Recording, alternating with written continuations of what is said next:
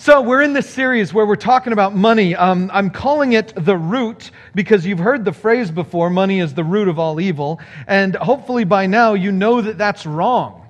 The Bible doesn't ever actually say that money is the root of all evil, even though people tend to say that. You know, the Bible says a lot of things that people get wrong.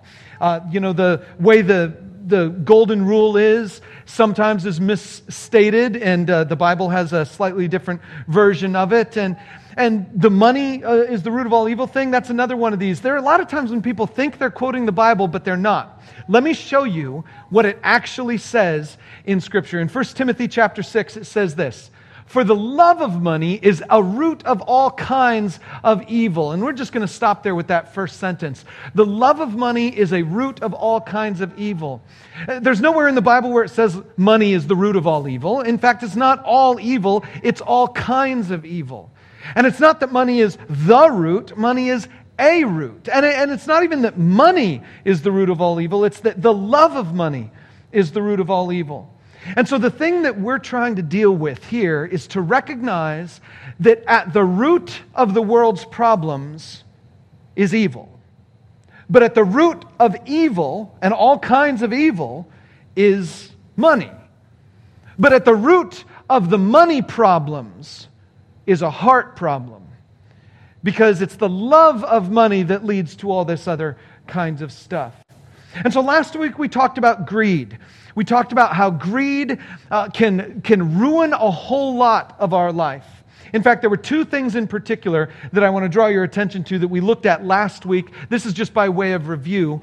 Greed, remember, we talked about it being the desire for more and more, but it leads to a loss of faith, and it leads to many griefs.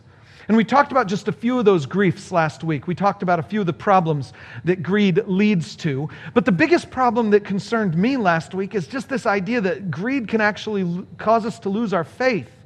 And that's because greed causes us to break down our relationship with God. God wants to be our provider. But as long as we're chasing after the next thing or more of the same thing, as long as we're chasing after these other things, we can get a broken relationship with the God who wants to provide for us. But then the second thing we looked at last week is kind of the solution to this. It says that contentment comes through trust and gratitude. There are two aspects of contentment that need to be in place before the contentment can actually be in place. And that's trust and gratitude. We have to be thankful for everything God has brought into our lives, and we have to trust that He is going to bring into our lives everything that we need. Trust and gratitude. These are the things that defeat greed in our hearts, defeat greed in our lives. And so today we're going to be talking about something in Scripture that is found at the intersection of trust and gratitude. There's a principle that shows up very strongly throughout the Old Testament and also some in the New Testament that is frequently not talked about in churches. It's the principle of tithing, or the tithe. Now, last week is our Gratitude Sunday, and I usually talk about tithing on our Gratitude Sunday, but I didn't talk about it too much last week because I knew I was going to be talking about it this week. And let me just lay it out for you. I intentionally chose to not talk about tithing on the Sunday that we were going to ask you to come forward and put some money in a basket. I separated those 2 weeks because I don't want you to think that by talking about tithing, I'm asking you to give more. It is a completely different principle. Sometimes people think that churches talk about money because the church wants more of the money. And I want you to have more freedom. I want you to have more faith. I want you to have more contentment. I want you to have more gratitude in your life. And so today I'm talking about the principle of tithing on a Sunday where we are not collecting an offering, specifically because I want you to understand the foundations of what it really is all about. So let me give you a quick definition. No blank to fill in here, just this is my definition of tithing from Scripture. Tithing is when I return to God the first 10% of my increase. Tithing is when I return to God the first 10% of my increase. Tithing is a weird subject for a lot of churches. There are some churches that talk about it a lot, and they make it into sort of a church tax. where in order for you to be a member of the church, you have to make sure you're keeping up your tithes. Other churches don't talk about it at all, ever. And they will just simply pass an offering basket every single time they have an opportunity.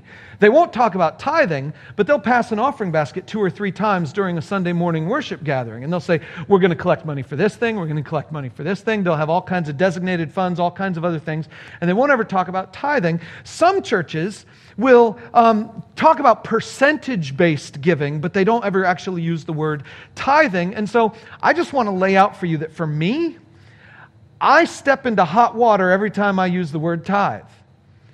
I tell you, there was a time when I was a pastor in Chicago, and I did a message where I went through the Bible passages on tithing, and this guy came up to me afterwards. He happened to be the chairman of our leadership council at that church. They were called the Council of Stewards.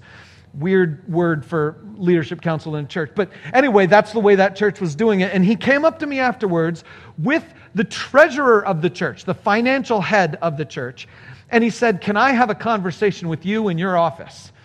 And so I just finished the Sunday morning worship time, went into my office. We're sitting down there, and the guy who's the head of the leadership team starts challenging me on what I had just taught. And he's like, the tithe isn't biblical. The tithe is Old Testament. The tithe is not New Testament. We live in the New Testament time. We shouldn't be teaching people about the tithe. That's going outside of our church constitution.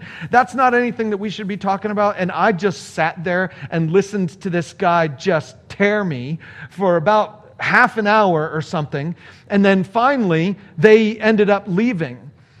And when I say that, I mean that the guy who was the one yelling at me, his family ended up actually leaving the church. Like a couple months later, they just took off and they were gone. Well, once they were gone, there was no one left to be the chairman of the board. And when they left, a couple other people left, and before too long, I ended up working with the financial guy in the church. And before too long, I learned that that guy who was yelling at me in my office, he rarely gave any money to the church at all. He was very upset that I would talk about tithing, and he himself was not a tither. Again, a few years ago, here in the context of this church, I was teaching on tithing, and a person came, he didn't come up to me physically afterwards, but sent me an email that afternoon, basically saying the same thing. How could you possibly teach on tithing? Tithing is unbiblical. Tithing is Old Testament. We live in the New Testament time. We shouldn't pay attention to tithing anymore. It's something that we shouldn't do. And he was just going on and on in this email about this stuff. Well, it just so happens that since this is a church that my wife and I started, from the very beginning, I've been the person involved in the finances. And it just so happened that that guy who was really upset with me was also another guy who wasn't giving any regular money to the church. Then there was a third guy. And the third guy was like, yeah, I tithe, but the way I do my tithe is private, and I just distribute the money to a bunch of different organizations. I take some money, and then I choose which organizations are going to get it, and I send it out that way. And I didn't like the way you talked about it, Jeff, and so that guy was upset. And here's the thing. I have found in my life, raised in the church, my dad's a pastor, I've been a pastor for quite some time now. I've learned in my life that the people who are most upset when I talk about tithing are the people who are least inclined to give God any money back. The people who are most upset about the concept of tithing, and me even talking about it, are the people who just don't want to let go of any more money. Now, I'm just giving you my own personal experience on that, and I don't think any one of you are going to be guilty of that today. Because today, I'm going to be very clear with you, right up front. I am not asking for any one of you to increase your giving to this church. If you end up doing so as a result of what we study, that's between you and God. I am not giving you this lesson because I want you to increase your giving to the church. Now, sidebar. I do want the church's finances to increase. That's another story altogether. But I am not at this point trying to coerce any individual one of you to give more money to the general fund of the church. In fact, I just recently talked to a real estate agent, and working with him, the plans are currently set up for us to sell the 2 buildings to the side here, the property over here. Apparently, the property has gone up in value a little bit since the Toys R Us area has now been remodeled. And so we are going to be listing that property over there. It's already been listed, and the guy who's listing it has listed it for a rather significant amount of money that if that goes through, then this church general fund financial thing, I might not ask you for money ever again. But anyway, what I'm trying to get at is that today's message is not about getting you to increase your giving. Today's message is about getting you to live out the principles of anti-greed. Live out the principles of contentment. And they happen when trust and gratitude coincide. So let me take you through some Bible passages. We're going to start with 2 examples of 2 fellows who did a 10% money thing. And I think as a result of that, you'll begin to get a picture of what the Bible is setting up for us. We're going to start by looking at Abraham. And I'll set up the story for you. Abraham had a nephew named Lot. And Lot was getting himself into trouble by living in an area called Sodom. Now, this is before Sodom and Gomorrah were destroyed by brimstone from the sky, This is before that.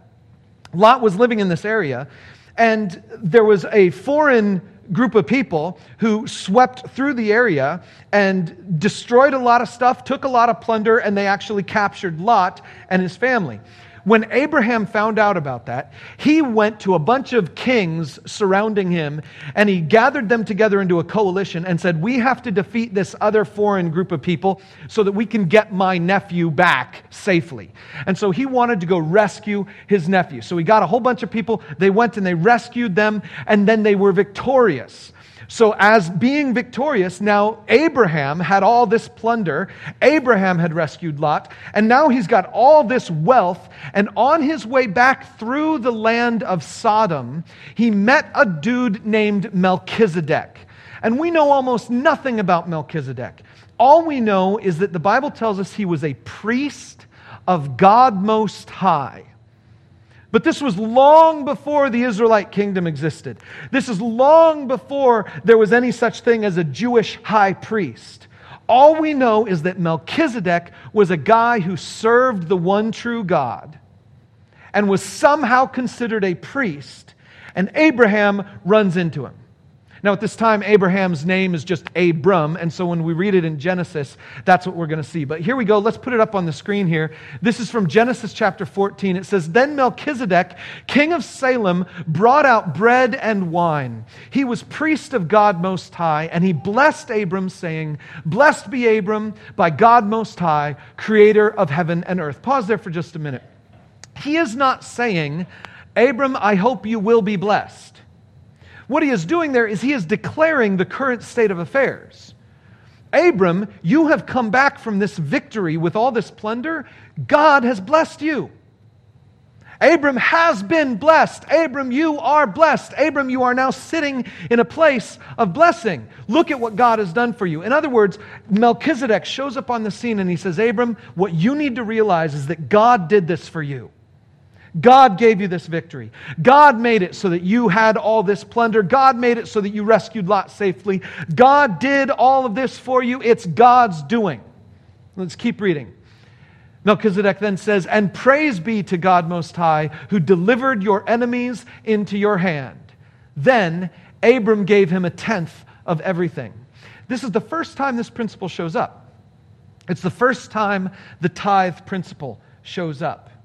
And it's Abram recognizing that God has blessed him.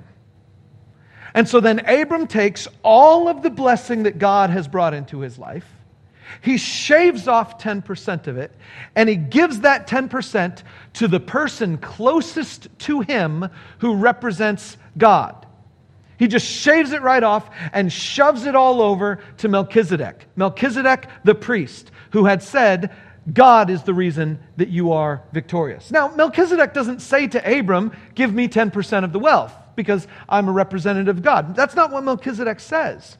Melchizedek only recognizes that God is the one who blessed him. And Abram, out of a commitment that God is the one who has blessed him, takes 10% right off the top and gives it to the representative of God who's closest to him at the time. That's our first example.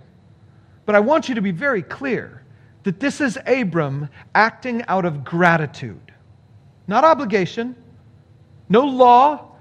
There was no law in existence that said you must give 10% of all victory spoils to the local priest. There was no law. There was no requirement. This was just Abram out of gratitude saying, this is what I'm going to do. Now, let's skip ahead, because Abraham has a son named Isaac, and that son has a son named Jacob, and Jacob gets himself into trouble. Because when Isaac is really old, Jacob decides he is going to sneak his father's blessing instead of his older brother. And so Jacob gets the blessing from his father instead of the older brother Esau. But now Jacob is on the run because Esau is going to try to kill him so that then Esau gets this blessing. Anyway, Jacob is on the run, and as he's running away from home, he has this moment where he stops in this little desert wilderness place. And he sleeps. And while he's asleep, he has a vision, a dream of a staircase, and angels going up and down this staircase into heaven and back down to earth. And at the end of that vision, he hears God say to him, Jacob, I'm going to bless you like I blessed your grandfather Abraham. And Jacob wakes up. And when he wakes up, we begin to see this. Then Jacob made a vow, saying, if God will be with me and will watch over me on this journey I am taking, and will give me food to eat and clothes to wear so that I return safely to my father's household, then the Lord will be my God. And this stone that I have set up as a pillar will be God's house. And of all that you give me, I will give you a tenth. This is, again, not a rule. This is not a command. This is not any sort of statement anywhere in history that says you have to give God 10%. Jacob is just making this commitment as a vow of future gratitude. It's kind of trust, but it's really a vow of future gratitude. God, you just promised me that you're going to bless me like you blessed my father Abraham. So if you at least give me food and clothing, if you at least give me safety and bring me back to my father's household, then of everything you give me, however much it is, I'm going to send 10% of it straight back to you. This is Jacob saying, God, I'm making this vow. Okay? So that's mostly a promise of future gratitude, but it's also a kind of sneaky promise of trust. Check this out. If God wants 10,000 sheep, he has to give Jacob 100,000 sheep. You get this? This is a vow that says, God, whatever you need, you can have by giving me 10 times more. That's a very interesting thing to say, don't you think? God, whatever it is that you want from me, you can get it by giving me 10 times more. And vice versa, God, whatever you bless into my life, I'm going to give you 10% of it. Now, as I just said that, doesn't that sound incredibly greedy on Jacob's part? Doesn't it sound incredibly greedy that God might give him all this blessing and Jacob would only give him back 10%? Doesn't 10% seem absolutely just dramatically tiny? It's kind of the point. Jacob says, I'm going to leverage future gratitude. And God, I'm going to take a step right now. Everything you bring into my life, 10% is going right back to you. But remember, this is entirely voluntary. There's no rule about it. So here we go. We're going to talk about the lessons that the Bible actually teaches. Those are two examples of tithing, but now we're going to look at some lessons that the Bible actually teaches about this principle that we call tithing. And lesson number 1 doesn't even mention money at all. But here's lesson number 1. God provides what is good. God provides what is good. Here we go. I want to start in Genesis chapter 2. Early on in the history of humanity, what God does is He makes a man. And then He makes a place for that man. And He puts that man in that place. And then He says some things to that man. And we're going to take a look at it right here. In Genesis chapter 2, it says, "Now the Lord God had planted a garden in the east in Eden. And there He put the man He had formed. The Lord God made all kinds of trees grow out of the ground. Trees that were pleasing to the eye and good." That's important. "And good for food." God makes this entire garden filled with goodness. And He's going to take this man and He's going to put this man right in the middle of this garden filled with goodness. Everywhere the man looks, everything he sees is just absolutely wonderful, good. It's amazing. But keep reading. It says this. In the middle of the garden, almost there, go back. In the middle of the garden were the tree of life and the tree of the knowledge of good and evil. And the Lord God commanded the man, "You are free to eat from any tree in the garden," keep going, "but you must not eat from the tree of the knowledge of good and evil, for when you eat from it, you will certainly die." Okay, so now let's get the picture. God puts this man in the garden. The garden is filled with good things. Absolutely everywhere he looks, everything is good.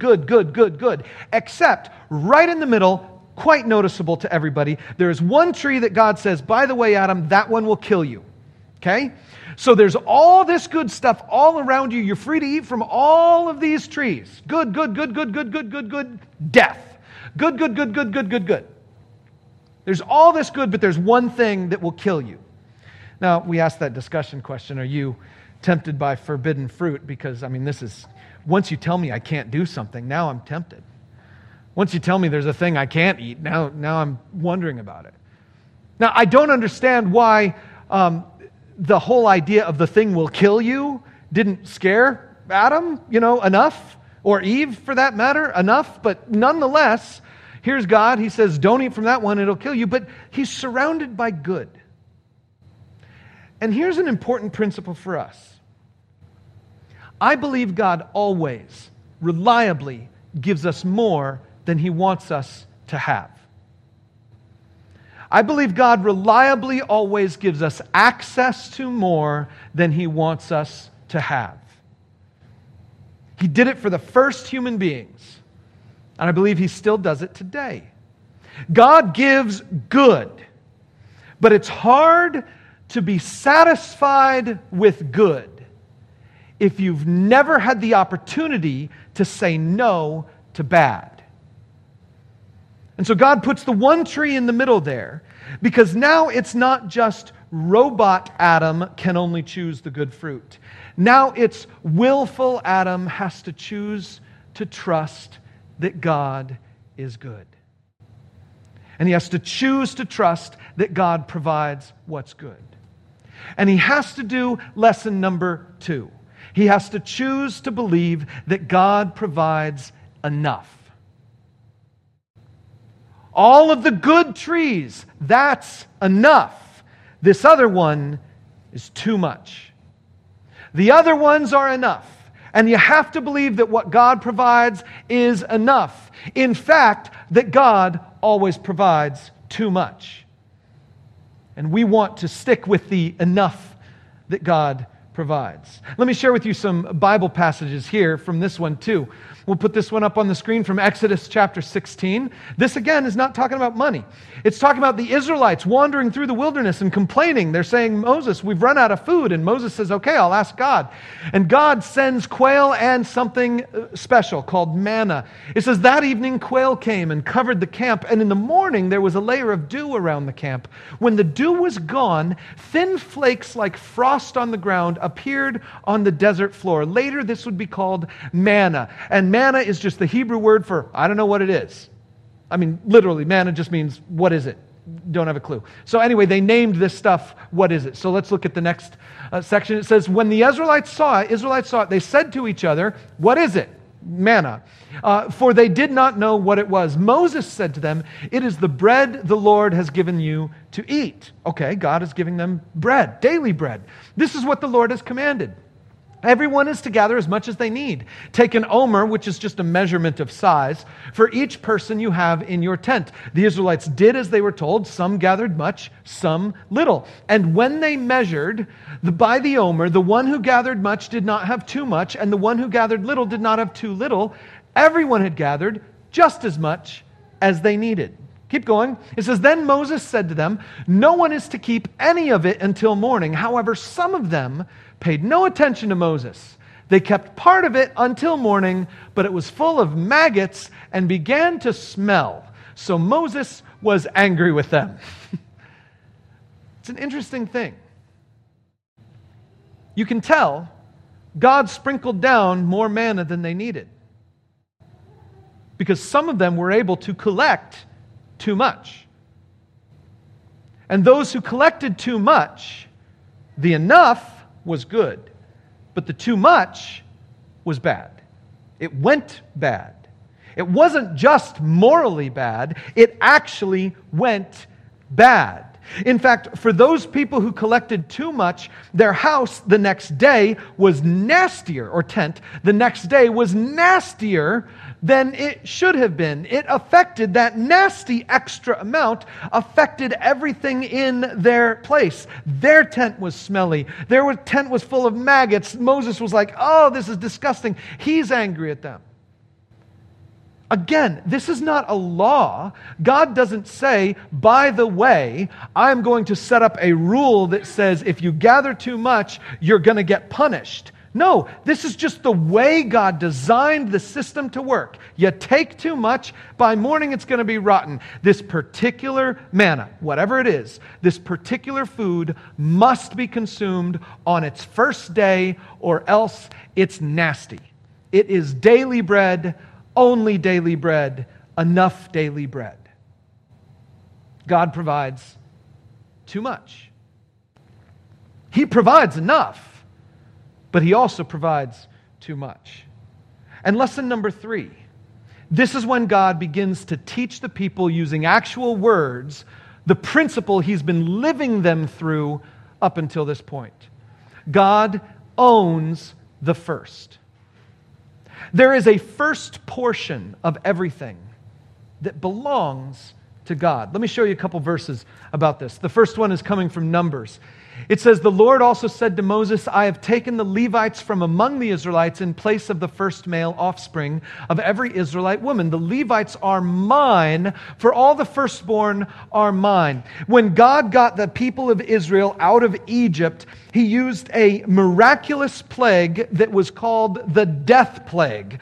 It was the death of the firstborn in Egypt. Now, anyone could get out of the death plague by just putting some lamb's blood on their doorpost to let the angel know that they were in subservience to God. But nonetheless, a lot of the firstborn died. And so God says, because of the way I got you out of Egypt, I am claiming for myself your firstborn too. Your firstborn should have died, but I passed over them. That's where we get Passover from. Your firstborn should have died, but I spared them. And so God says, I claim the firstborn. But since He didn't want to actually take the firstborn child of every woman, He said, I'm going to make the Levites the symbolic firstborn of the nation.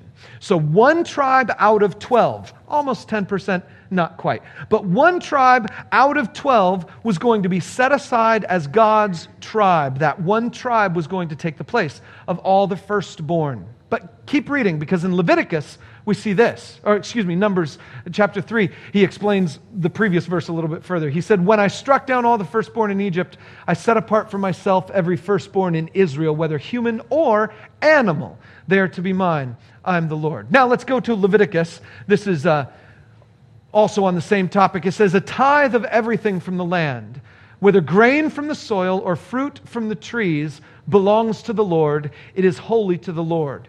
And now in Leviticus, he has changed the word. It is not the word firstborn.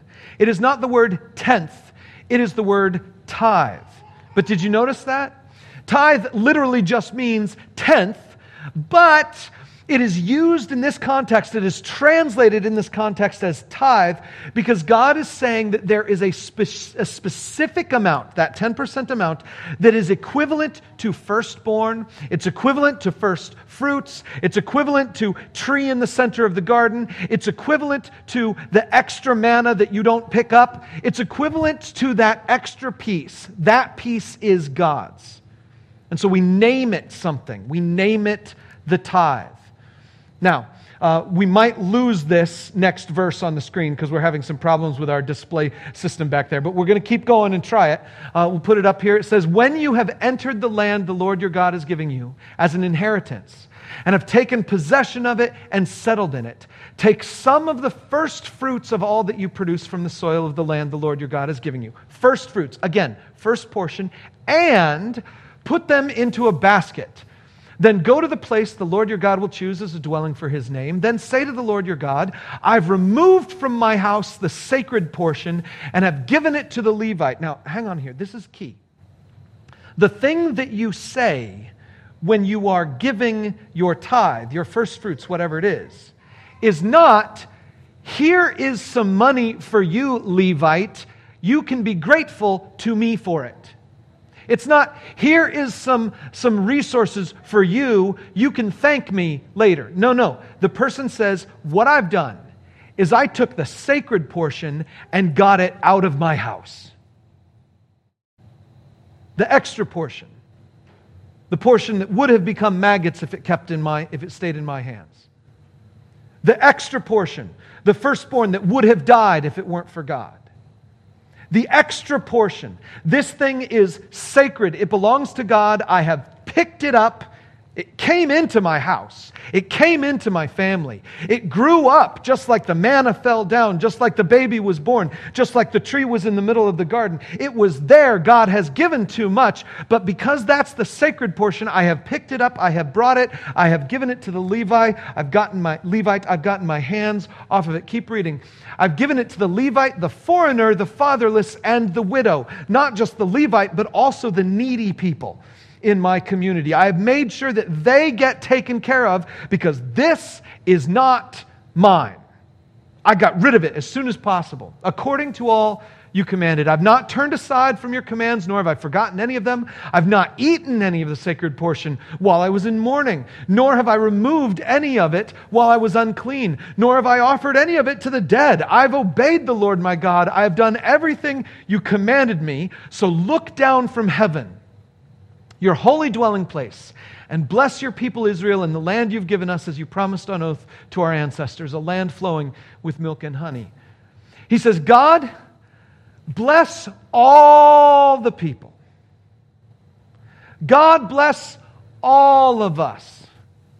I am doing my part to get this sacred portion out. And so God, continue to bless all of us. There is a very, very close tie between the blessing of God and the tithe that is given. The tithe is a gratitude of blessing that has been given. And the tithe is a trust of future blessings to come. And so we come to the fourth lesson. God promises provision. He promises provision for His people. I'm going to share with you a couple passages here about that, just two, one from the Old Testament and one from the New Testament. But this is a thing that you need to realize. This provision promise is a promise that exists in the Old Testament and the New Testament. People might say, well, the tithe command, that's all in the law of God, Leviticus and Numbers. And, that's stuff that we don't need to pay attention to the tithe stuff. But yeah, we do want to pay attention to God promising provision. We like God promising blessings. We like God's blessings, but we want to ignore the things in the Old Testament principles about those blessings. Now, this is what it says in the Old Testament, but not that old. It's the newest book in the Old Testament. It's the last book of the Old Testament. It's Malachi. And it says this, will you, a mere mortal, rob God? Yet you rob me. But you ask, well, how are we robbing you? In tithes and offerings, you are under a curse, your whole nation, because you're robbing me. God says to the people of Israel, back in the book of Malachi, through the words of Malachi, that the people of Israel were robbing God because of something to do with the tithes. Keep going. He says this, bring the whole tithe. Apparently they were only bringing a portion, a bit, a part. He says, bring the whole tithe into the storehouse, that there may be food in my house. Test me in this, says the Lord Almighty, and see if I will not throw open the floodgates of heaven and pour out so much blessing that there will not be room enough to store it. I will prevent pests from devouring your crops, and the vines in your fields will not drop their fruit before it is ripe, says the Lord Almighty. This is God saying that extra bit that you kept was going to rot if it stayed in your hands. The extra bit that you kept was going to result in my stepping away and withholding my protection on your crop. Do you realize that every dollar you and I make is a dollar under the umbrella of the blessing of God? The only reason that dollar ever entered into my house is that God, in His sovereign grace and care, chose to keep me alive, chose to continue my breath, chose to keep my heart pumping, chose to give me the skills, chose to give me all that I needed in my life so that I could do the work that I think I earned my money with. No, God is the one who did all that stuff, and all I did was walk in the path that He set up for me, and then the money showed up. This is an amazing thing.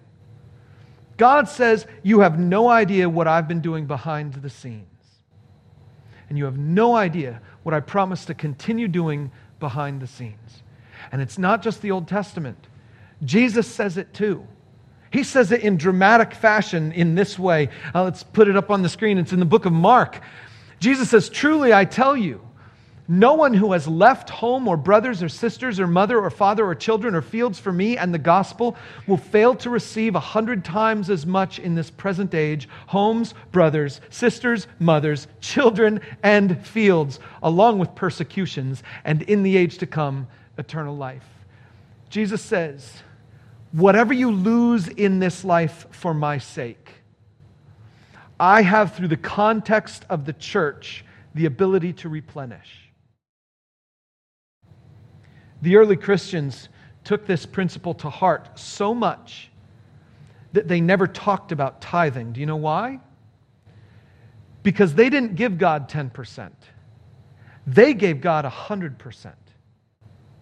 We read over and over in the book of Acts, in the early chapters, the early life of the church, people sold all of their profit, all of their assets, all of their property. And they took the proceeds from all of those sales and they brought it to the apostles and the leaders of the church. And they just brought all of that into them and they said, here you go, you guys do with it what you want. The early church took the 100% principle.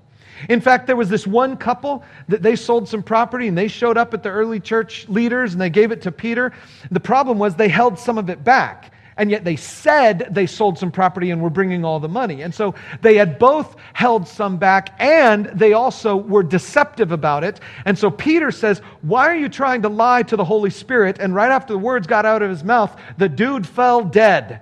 And then his wife shows up later and he says to the wife, do you think you guys gave us all the money from the sale? And she says, oh yeah, sure. And he goes, well, the guys who carried your husband out are waiting for you. And then she drops and she's gone. And so here's the thing. The early church doesn't talk about tithing as a principle because they had gone way past it into deep layers of gratitude and generosity.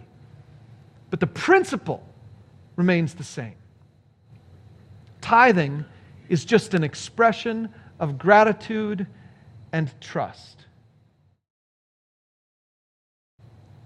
Now, there are a couple questions that I want to end our time with. The first question is, do I have to? And the second question is, well, how? But before I do that, I want to share with you a follow-up to a story I shared with you last week.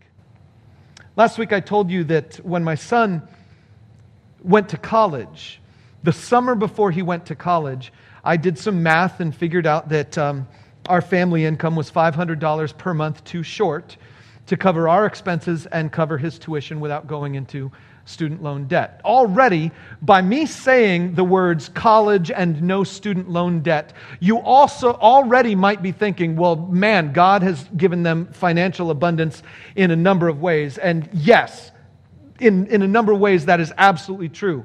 I'm not trying to say in any way, I'm not trying to compare my situation and the way God has chosen to bless me and my family with contrasting or comparing to anyone else. I'm just trying to share with you something amazing that God has done, and I'm giving Him the credit for it.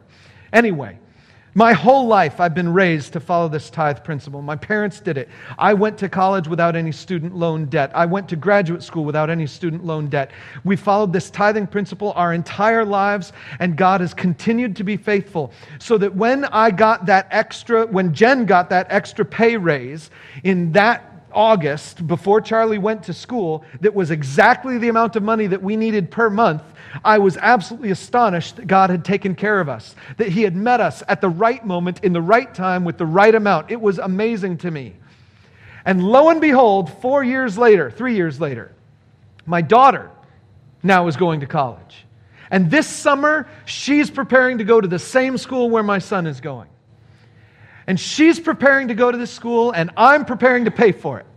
And so I'm sitting down with spreadsheets, and I'm trying to analyze all the different things, and the first bill comes in from the school, and I see my son's bill, and I see my daughter's bill, and I'm like, oh, those are both happening at the same time.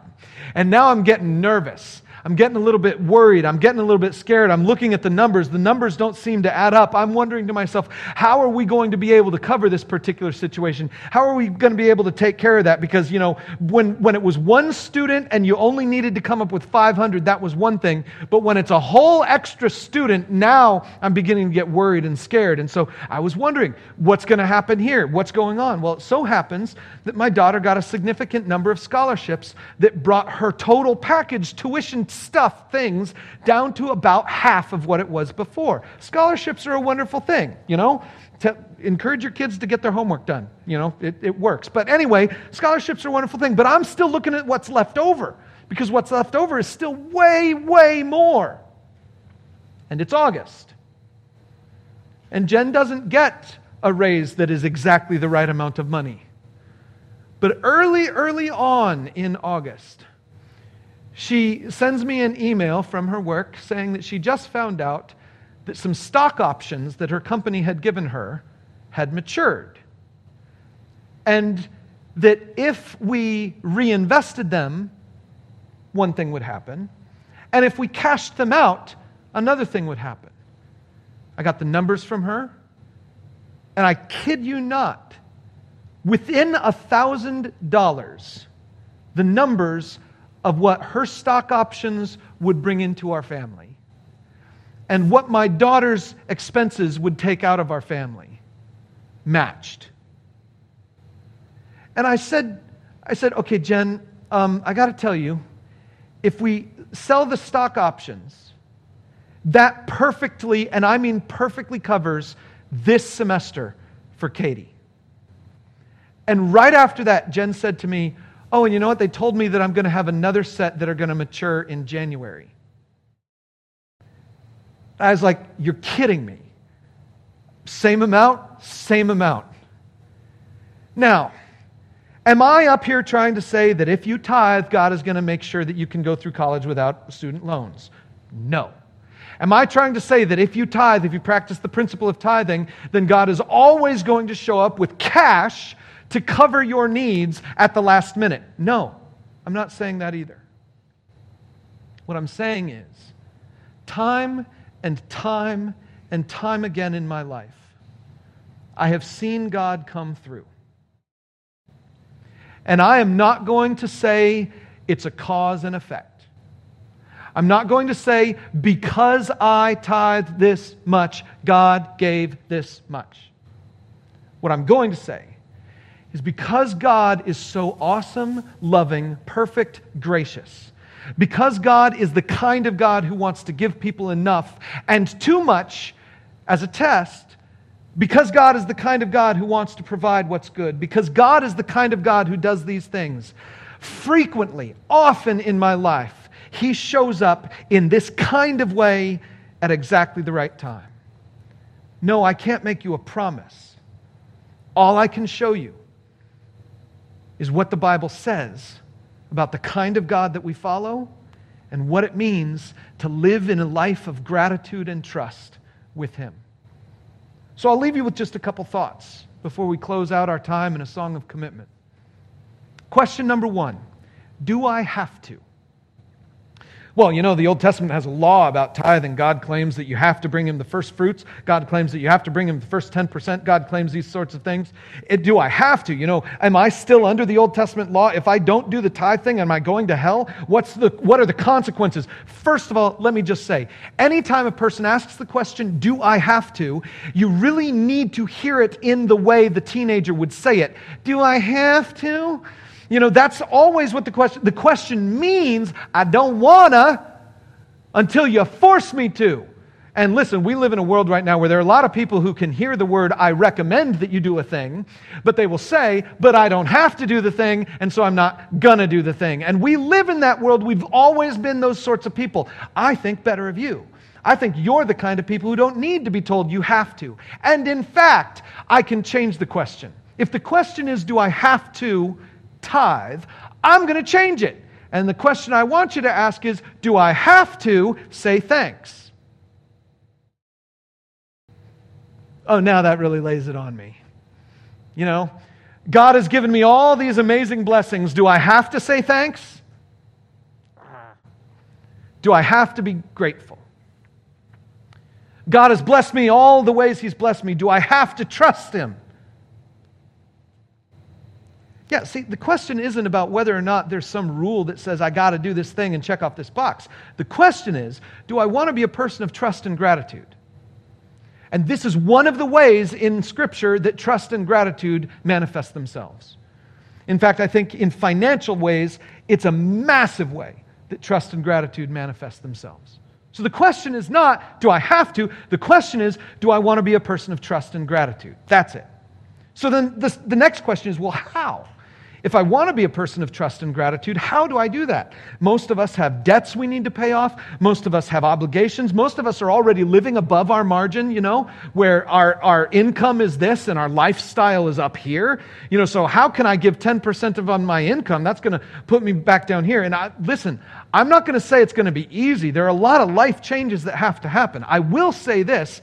I've met people time and time again who are living here, income here, choose to tithe on this, and all of a sudden, amazingly, the next month, even though their income, their usable income is down here, it works. Because God had already said to the people of old, He says, listen, you got some fruit that's fallen off your trees. If you are in relationship with me, a relationship of gratitude and trust like I want you to be, I can take care of that for you. Now, I can't make the one-to-one promise, and I'll say you've got some working to do, some figuring to do. We'll talk about that next week, some of the pragmatic stuff about how do you get finances in order in a way that would honor God. But I understand that's difficult. Of course, there's the other question, you know, do I tithe off of my gross or my net? Do I tithe off of the bottom number on my paycheck or the top number on my paycheck? You know, do I tithe? What do I do the math on? And I'll just tell you the way I do it. My approach is to say, God, I want to make sure that my increase, the first portion of that leaves my hand as soon as possible. And so I do it in two ways. Number one, the number that I think of when I think of my salary, the number that I think of when I think of my compensation, that's the number that is the number that I tithe on. And literally, I never think of my own number as the after-tax number. If the government is basing their income, their tax on X, why should I make God get any less than what the government is doing its math on? So, for me, I do the pre-tax top number, and I do my percentage off of that. Secondarily, I always shoot for 11 or 12%. Because as far as I'm concerned, this is a sacred portion that I want to get out of my life. And I want to make sure the sacred portion gets out of my life as soon as possible. So it automatically comes out of the bank first day of the month. It automatically gets out of there. I have a check that automatically goes.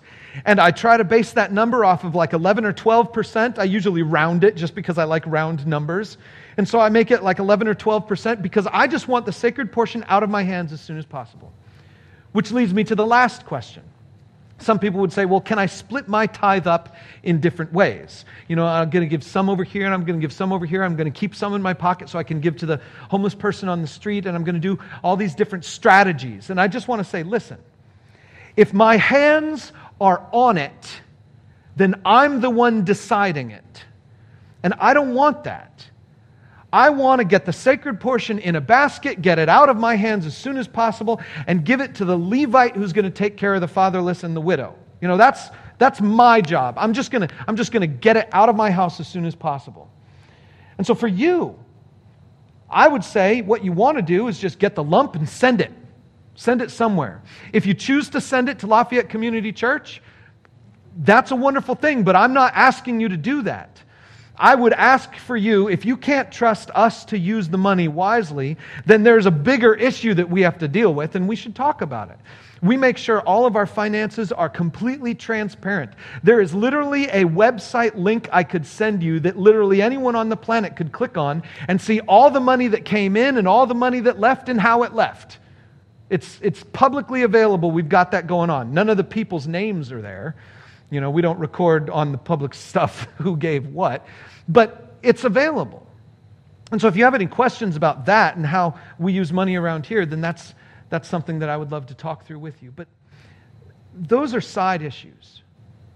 The issue is, am I going to build my financial life on a foundation of trust and gratitude? Or am I going to build my financial life on a foundation of need and greed? Trust and gratitude or need and greed? I get to choose that. And God has given me principles for how to make that choice.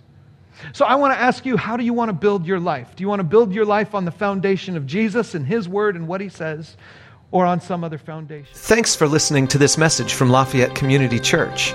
We are all about helping you live the life you were made to live. God made you.